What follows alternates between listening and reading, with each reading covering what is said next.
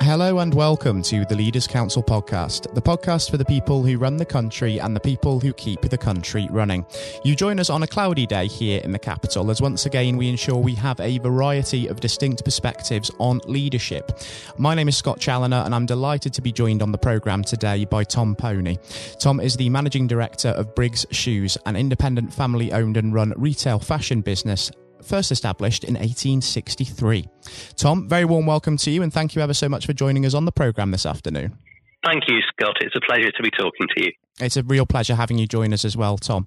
Now, the purpose of this discussion is first and foremost to establish your take on leadership. So if we take that word leader aside for a moment and consider that in a little bit more depth, I'm interested to understand what that word actually means to you and how it resonates on the whole.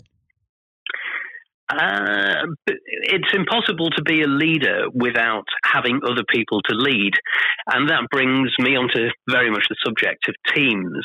In a nutshell, I think a good leader is someone who has the ability to create a dynamic, forward-thinking team and then harness the skills of each of those team members to the best advantage of the company or the organisation.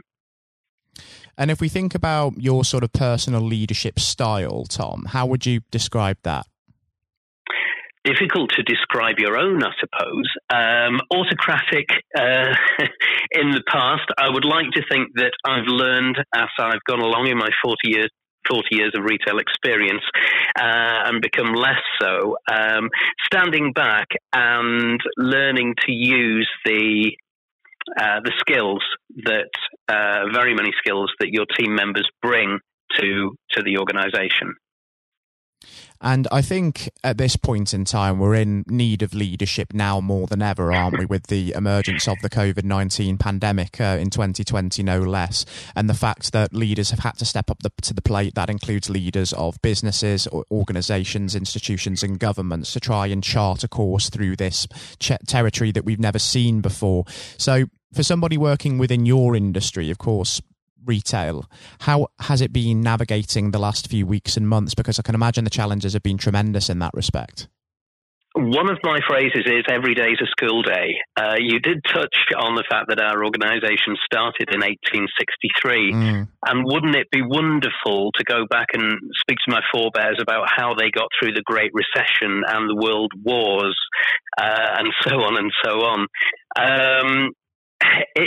It's been a little bit by the seat of your pants, but I think what has made the COVID crisis different to many others, and particularly the 2008 crash, was that we've had the government very much in our corner, which hasn't necessarily been the case in the past.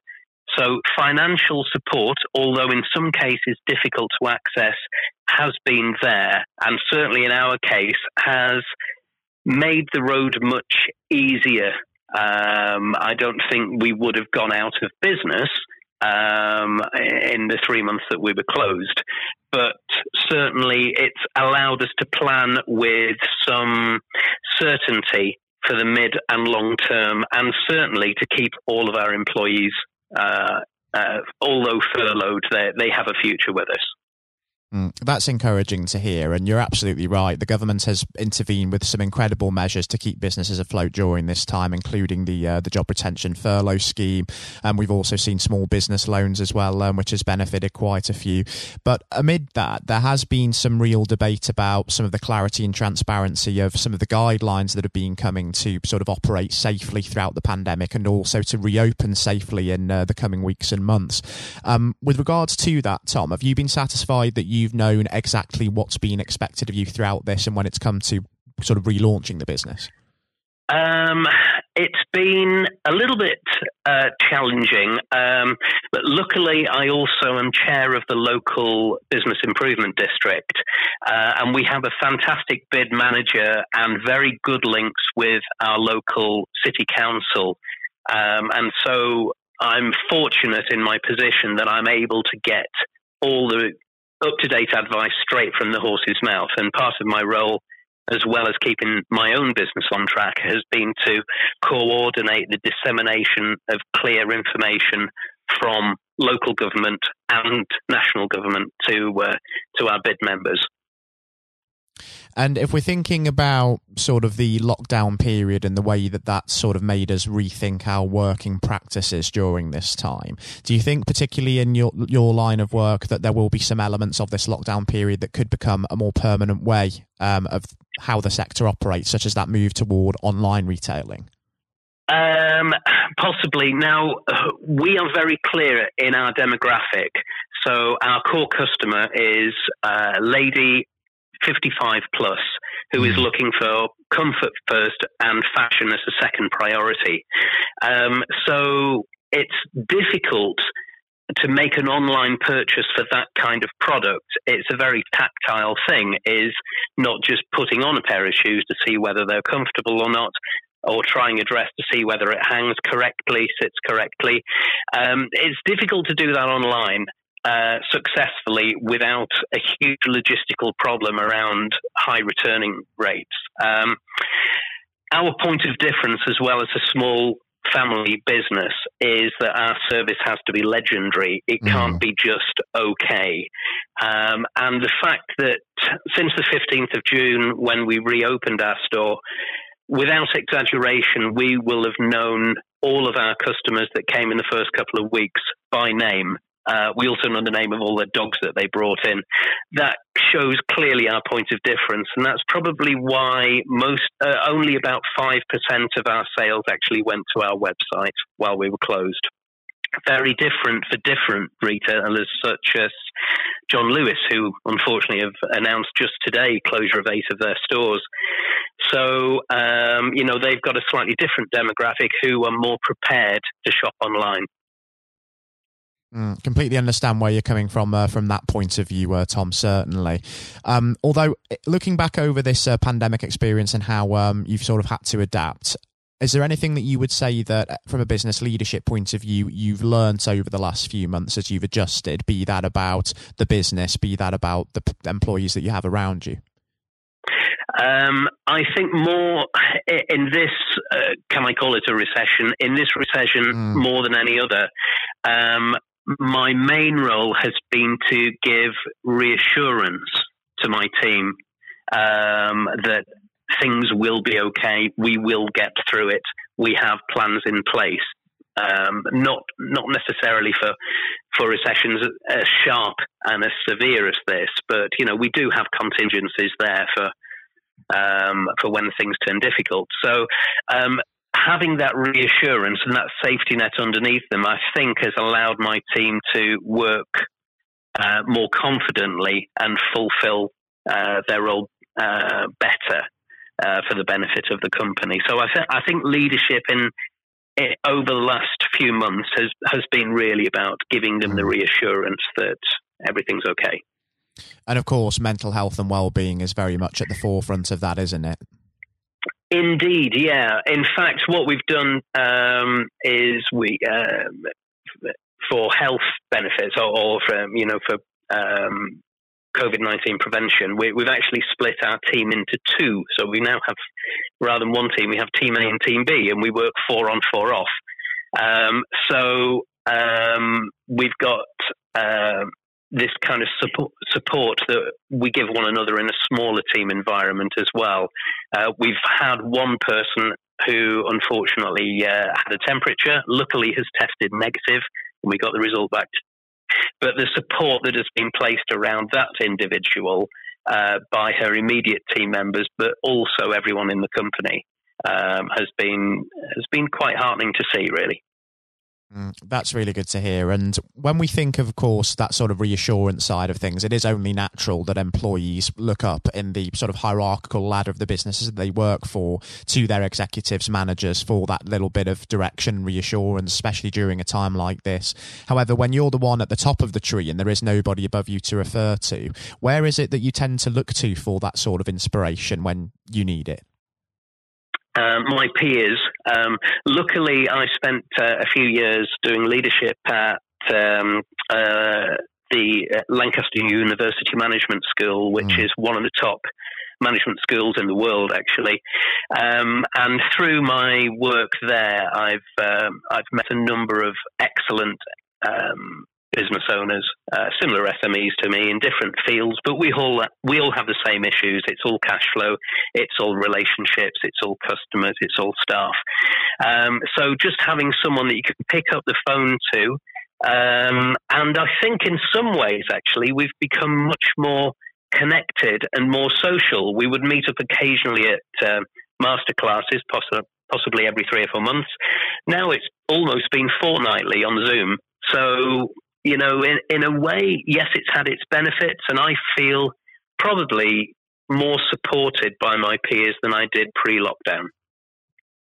That's fantastic to hear. And thinking about sort of moving forward now into the new normal, as it were, and embracing the challenges that that's going to bring, particularly over the next 12 to 18 months, what is next on the horizon for yourself, Tom, for Briggs Shoes, and what do you really hope to achieve?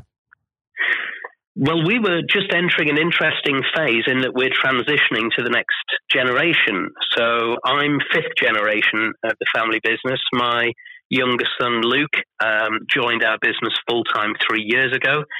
So we were already going through the well-known difficulties of young buck coming through and the old man kind of moving to one side. So that process continues very much. I think it's been excellent, certainly from a learning curve for young Luke to have been through this with the support of his parents in the business as well. If I had retired and then Luke had to meet this challenge on his own, I'm sure he would have done his best, but how successful he would have been. So, you know, in a way, it has given me greater confidence in his abilities because he has managed superbly, and possibly given me greater confidence in his abilities. And lastly, just before I do let you go, Tom, if you had to actually issue some advice to somebody who was about to start their first day in a leadership role within a business, what advice would you have to give them based upon your experience? Be honest. Look to the strengths of your team. Trying to think of a third. It sounds like it needs to be a third. But yeah, certainly you cannot be a good leader if you have an unhappy team or an incapable team. So ensure the team you have around you is up to the job, and then set achievable challenges that also stretch your team, I think. But yeah, just let the team play to their strengths and guide them along the way.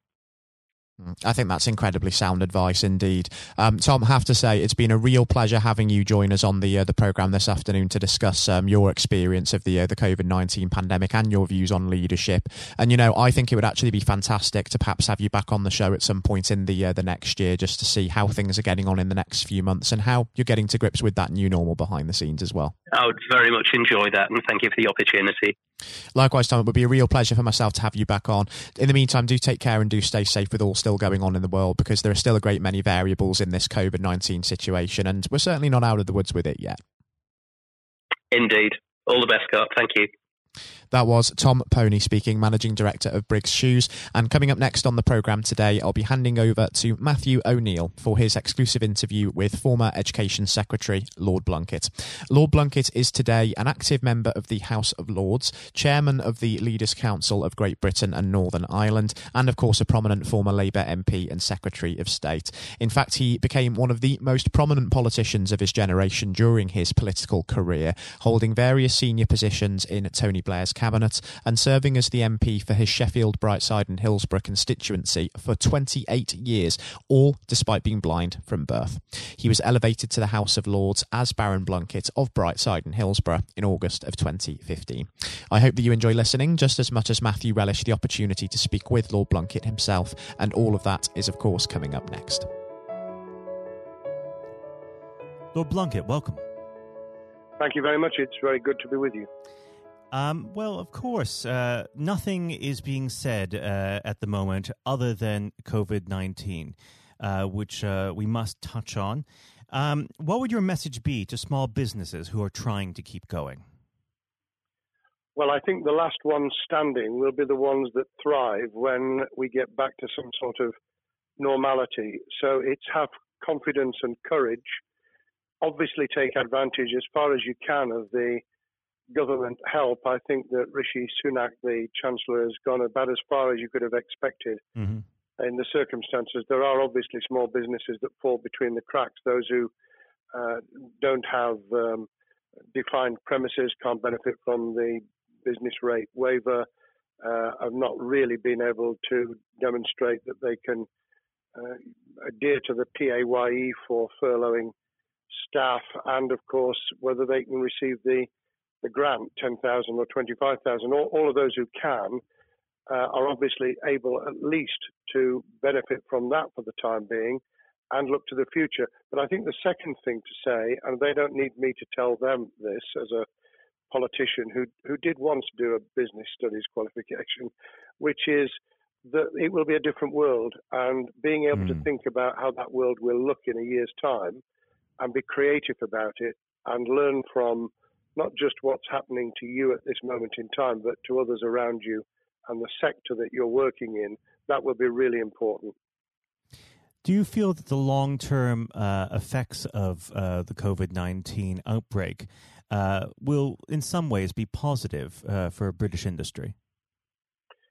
Well, only in the sense that people are having to be creative, they're having to adjust and innovate. Therefore, they're thinking about more productive, if you like, greater productivity ways of delivering the same service or delivering the same products. And in that sense, I think we'll have temporarily at least very much higher unemployment than we've become used to, but we'll probably have a burst of productivity, which will help with the recovery. Whether it will help with the inequity of the way in which our economy is imbalanced, both between services and productivity and the production of goods and services, I'm not sure. What we will need to try and do is to ensure that the geographic imbalance that exists is, as far as humanly possible, is dealt with by both the entrepreneurship and innovation from the bottom up and targeted government help, which will still be needed. And we are now in the throes of the kind of borrowing that we saw back in 2008 to save the banking and economic system. We're having to do that to save the whole of our productive business and commerce, and I think that will have to be sustained for some time. Do you feel that people will take a second look at global supply chains in the wake of this outbreak?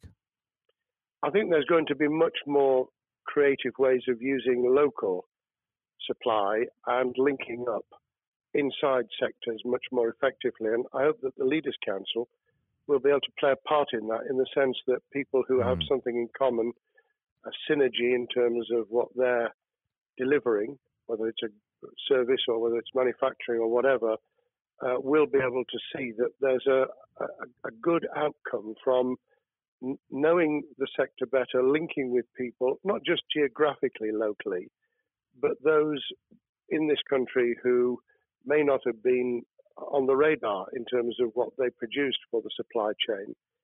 And, of course, ensuring, because there's quite a lot of fraud going on as we speak with people getting into cyber attacks, that they'll also take account of going into the cyber security side effectively as well. The more we are online, the more people who are working from home, the more vulnerable those businesses and their supply chain become. And that's something to think about as well. How important is strong leadership at the moment?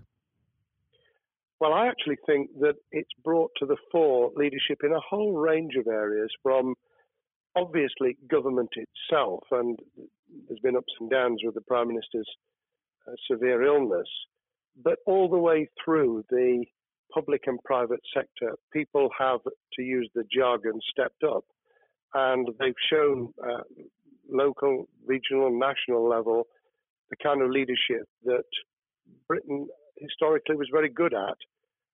Regrettably, we've not seen the same on the international scene for all kinds of reasons.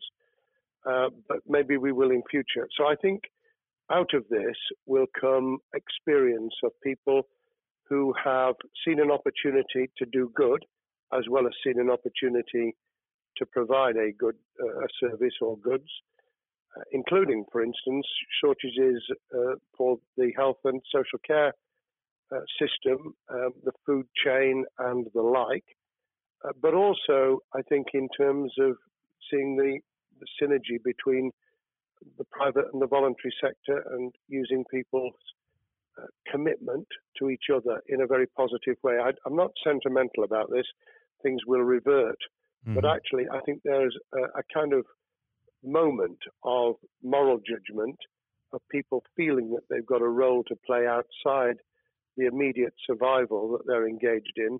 And if we can hang on to a little bit of that social responsibility, that will be a very positive outcome. Absolutely. Now, what's your broad view of how the government is responding to this? Are you broadly supportive of their measures? Well, it may surprise people to hear that I have been very supportive. Of course, there's been legitimate criticisms about the speed of response on protective equipment and on issues relating to testing. But my own view is very similar to the challenge that was made to the Prime Minister of Italy when people said, why didn't you close Italy down faster? And he said, a fortnight before we did it, I would have been considered to be a madman and nobody would have agreed to do it if I'd tried to move too quickly. And I think that's something that we need to reflect on here in the UK. We may have seen the signals elsewhere across the world and taken them more seriously at the time. Hindsight is a wonderful thing, but as someone who's had his life in the opposite political party to the present government, I think that with some hiccups and mistakes, they've not done a bad job in what has been incredibly difficult circumstances. And you're absolutely right. In a liberal democracy that we live in, it's very difficult for people to swallow orders given to them from government. Well, the UK and the US, and to some extent the Scandinavian countries, have a very different history and therefore interest in maintaining the freedom to decide and the persuasion and consent that's required. Those countries that have experienced one way or another totalitarianism over the last century have a slightly different way of coming at this.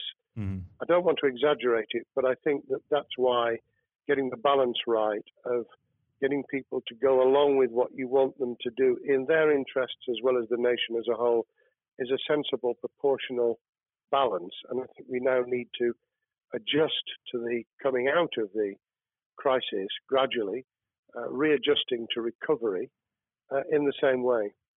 Now, something you've mentioned recently on this balance is the police overreach in the enforcement of the COVID-19 structures that have been put in place. What have they done right, and where have they gone too far? Well, I think that they were interpreting what was not necessarily as clear advice as it might have been for all kinds of reasons, because people were feeling their way. I think what's come out of it has been a demonstration by local police services in some parts of the country that they could get people to do what was needed without the heavy hand of drones overhead or people being told that they shouldn't be walking in the street, because this was all about self-isolation, not incarceration. It was about getting people not to pass the infection on to each other and therefore to provide distance rather than to make our lives a misery. Those police services that adopted that policing by consent and chivying people along did really well. Those who went over the top, I think, soon got a very substantial pushback. And one of the strengths of our democracy is that you could have that debate. People could say, I'm terribly sorry, we think the police force in our area has gone over the top. And that in itself is a constraint and a readjustment. That's another strength of living in a country where you can have opinions and express them without actually being thought to be a fool. Now, of course, the government has faced criticism that they were slow to react, and Boris Johnson wasn't present at the early COVID-19 COBRA meetings. Now, Number 10 has claimed that this is normal practice. The health secretary often chairs COBRA meetings related to health. Does this tally with your experience as a Secretary of State, or would you have expected the PM to be more hands-on during the initial stages? I think different prime ministers do have a very different style. And Boris's style, which I think will now be considerably adjusted, was very swashbuckling. In some senses, delegating is a good thing, as every leader of every business or public service knows. Those who try to pull too much into themselves end up with a massive bottleneck, great failure of trust, and the inability of people to show what they're worth and to demonstrate their capability.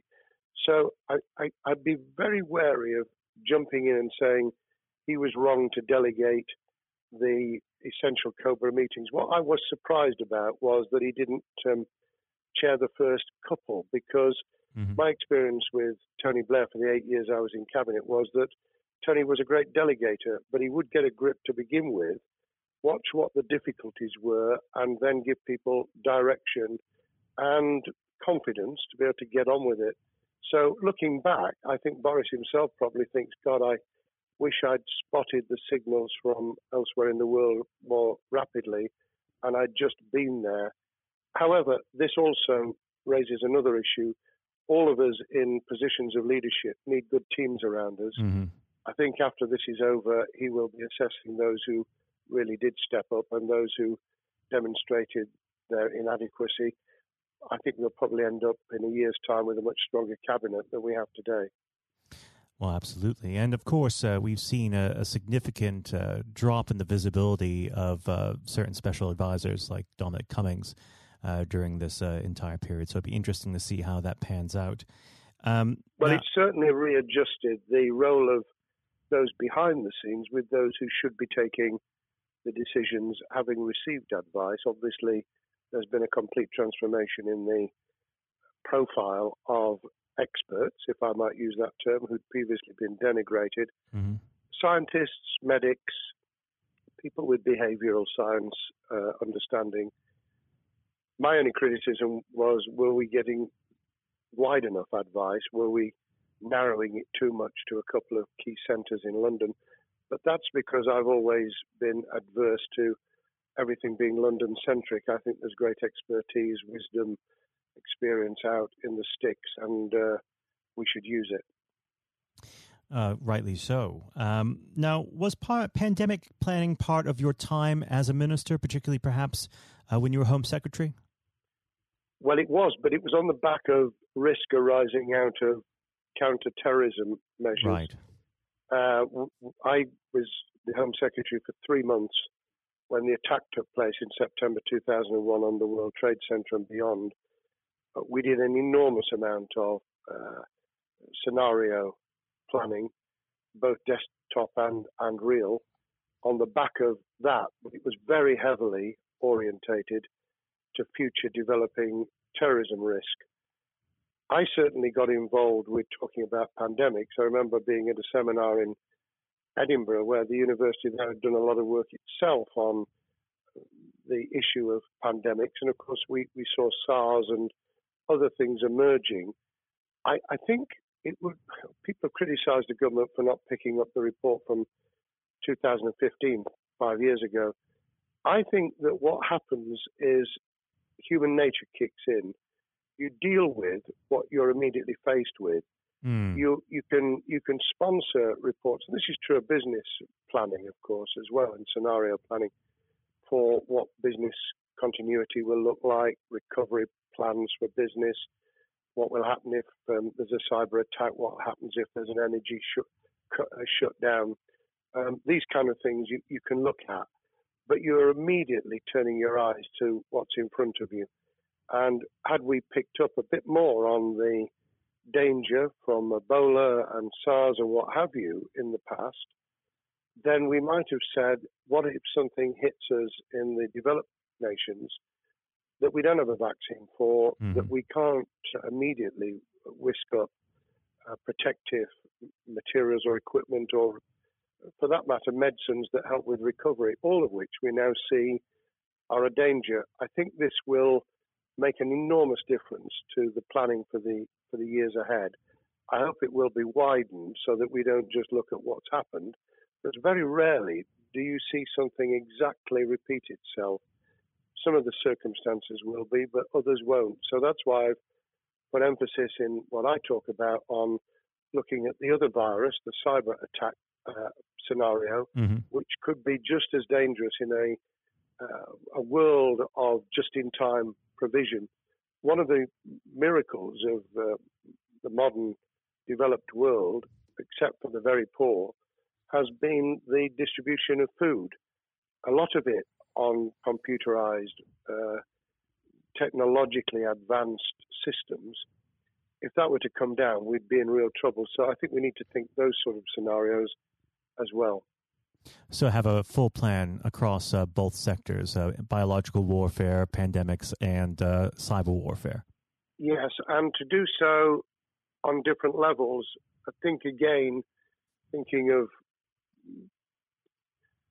thinking global but acting local, we need a lot more to think about what would happen if something took shape that actually broke down those national and global chains and how we would cope.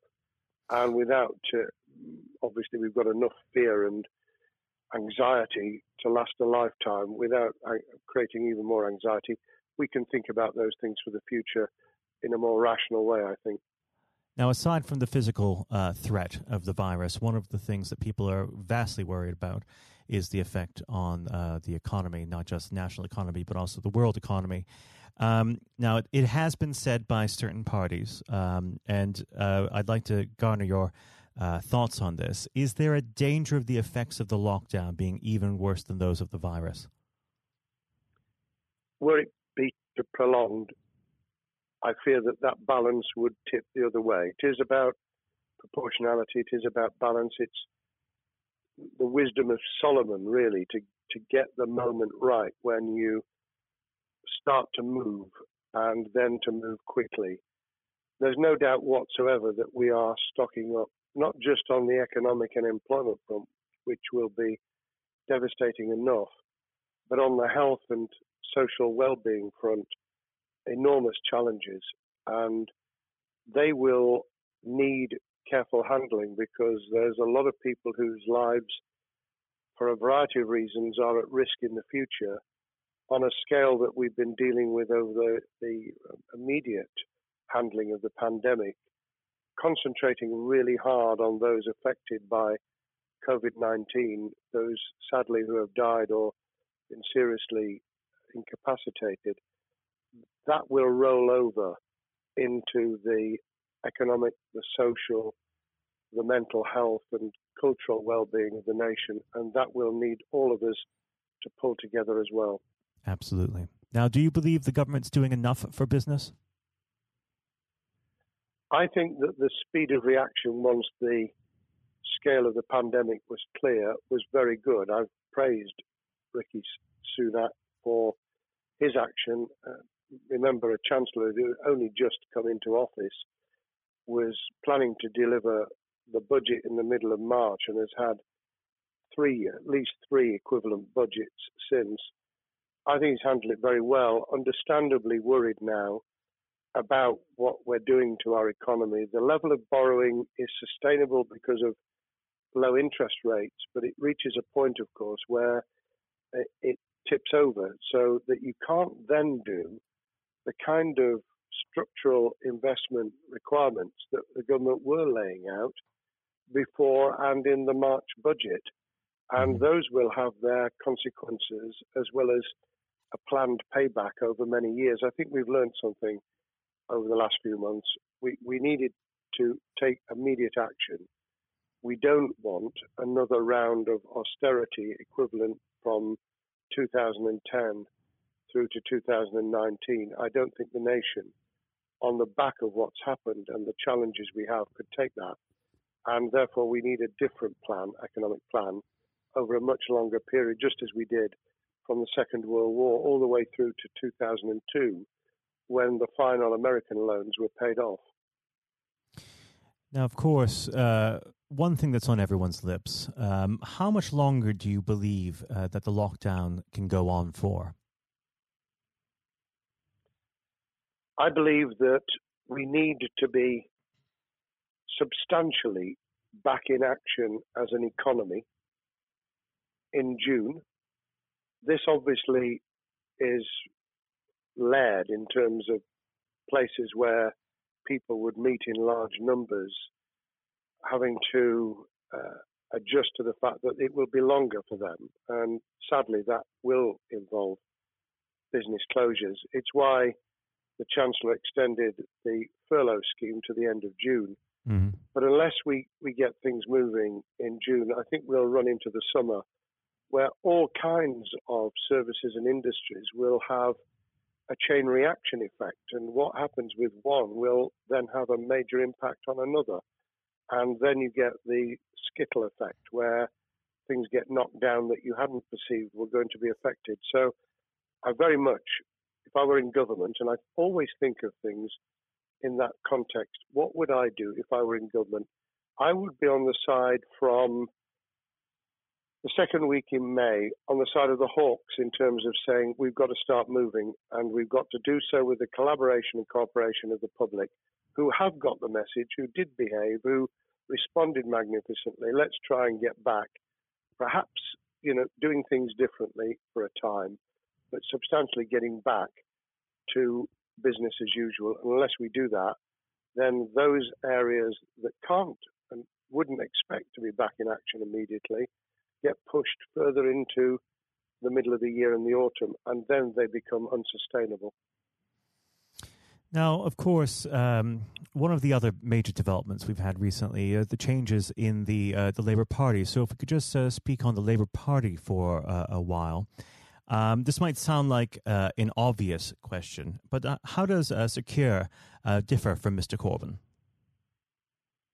Well, I'm biased because I believe the Labour Party has come out of 4.5 years of a black hole of a nightmare, where it neither represented a credible opposition nor an electable government, and the combination was to let those who supported the Labour Party and needed some of its policies let them down very badly.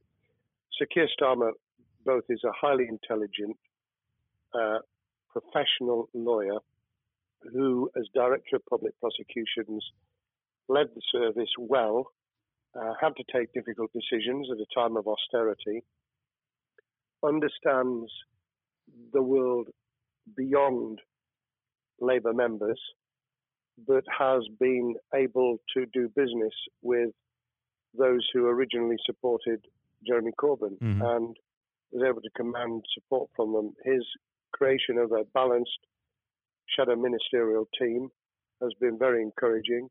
I supported Lisa Nandy, who he's made Shadow Foreign Secretary, because I thought she understood the north of England and the disaffected former Labour voters. But I believe that Sir Keir has taken on board those who have something really sensible to offer, and I believe he will be both a great leader of the opposition. More importantly, he will then present himself as a credible alternative Prime Minister. And all governments need an alternative government at their shoulder.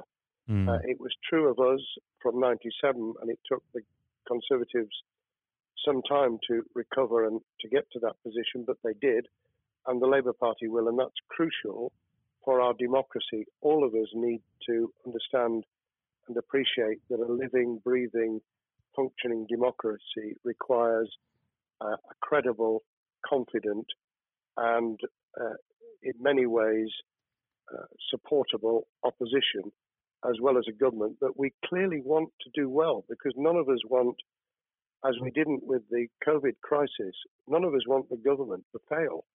We want to see our economy recover. We want our social well-being to be taken into account. We want to overcome deep-seated inequality and poverty. And we want to do it with enterprise and entrepreneurship and business playing their role. And that is about leadership nationally, locally, in the private and the public sector. People with ideas, with confidence, with the ability to pull teams around them. Above all, to have some idea of what it is they want to achieve and a very good idea as to how to achieve it. Now, of course, one of the biggest problems Secure is facing will be tackling the party's anti-Semitism problem. There has been a recent internal report that has been quite damning. What's your response to that report, and what does Secure need to do in response? Well, there are two reports. One which is being produced by the Equality and Human Rights Commission, which he will, and has already indicated, will implement in full.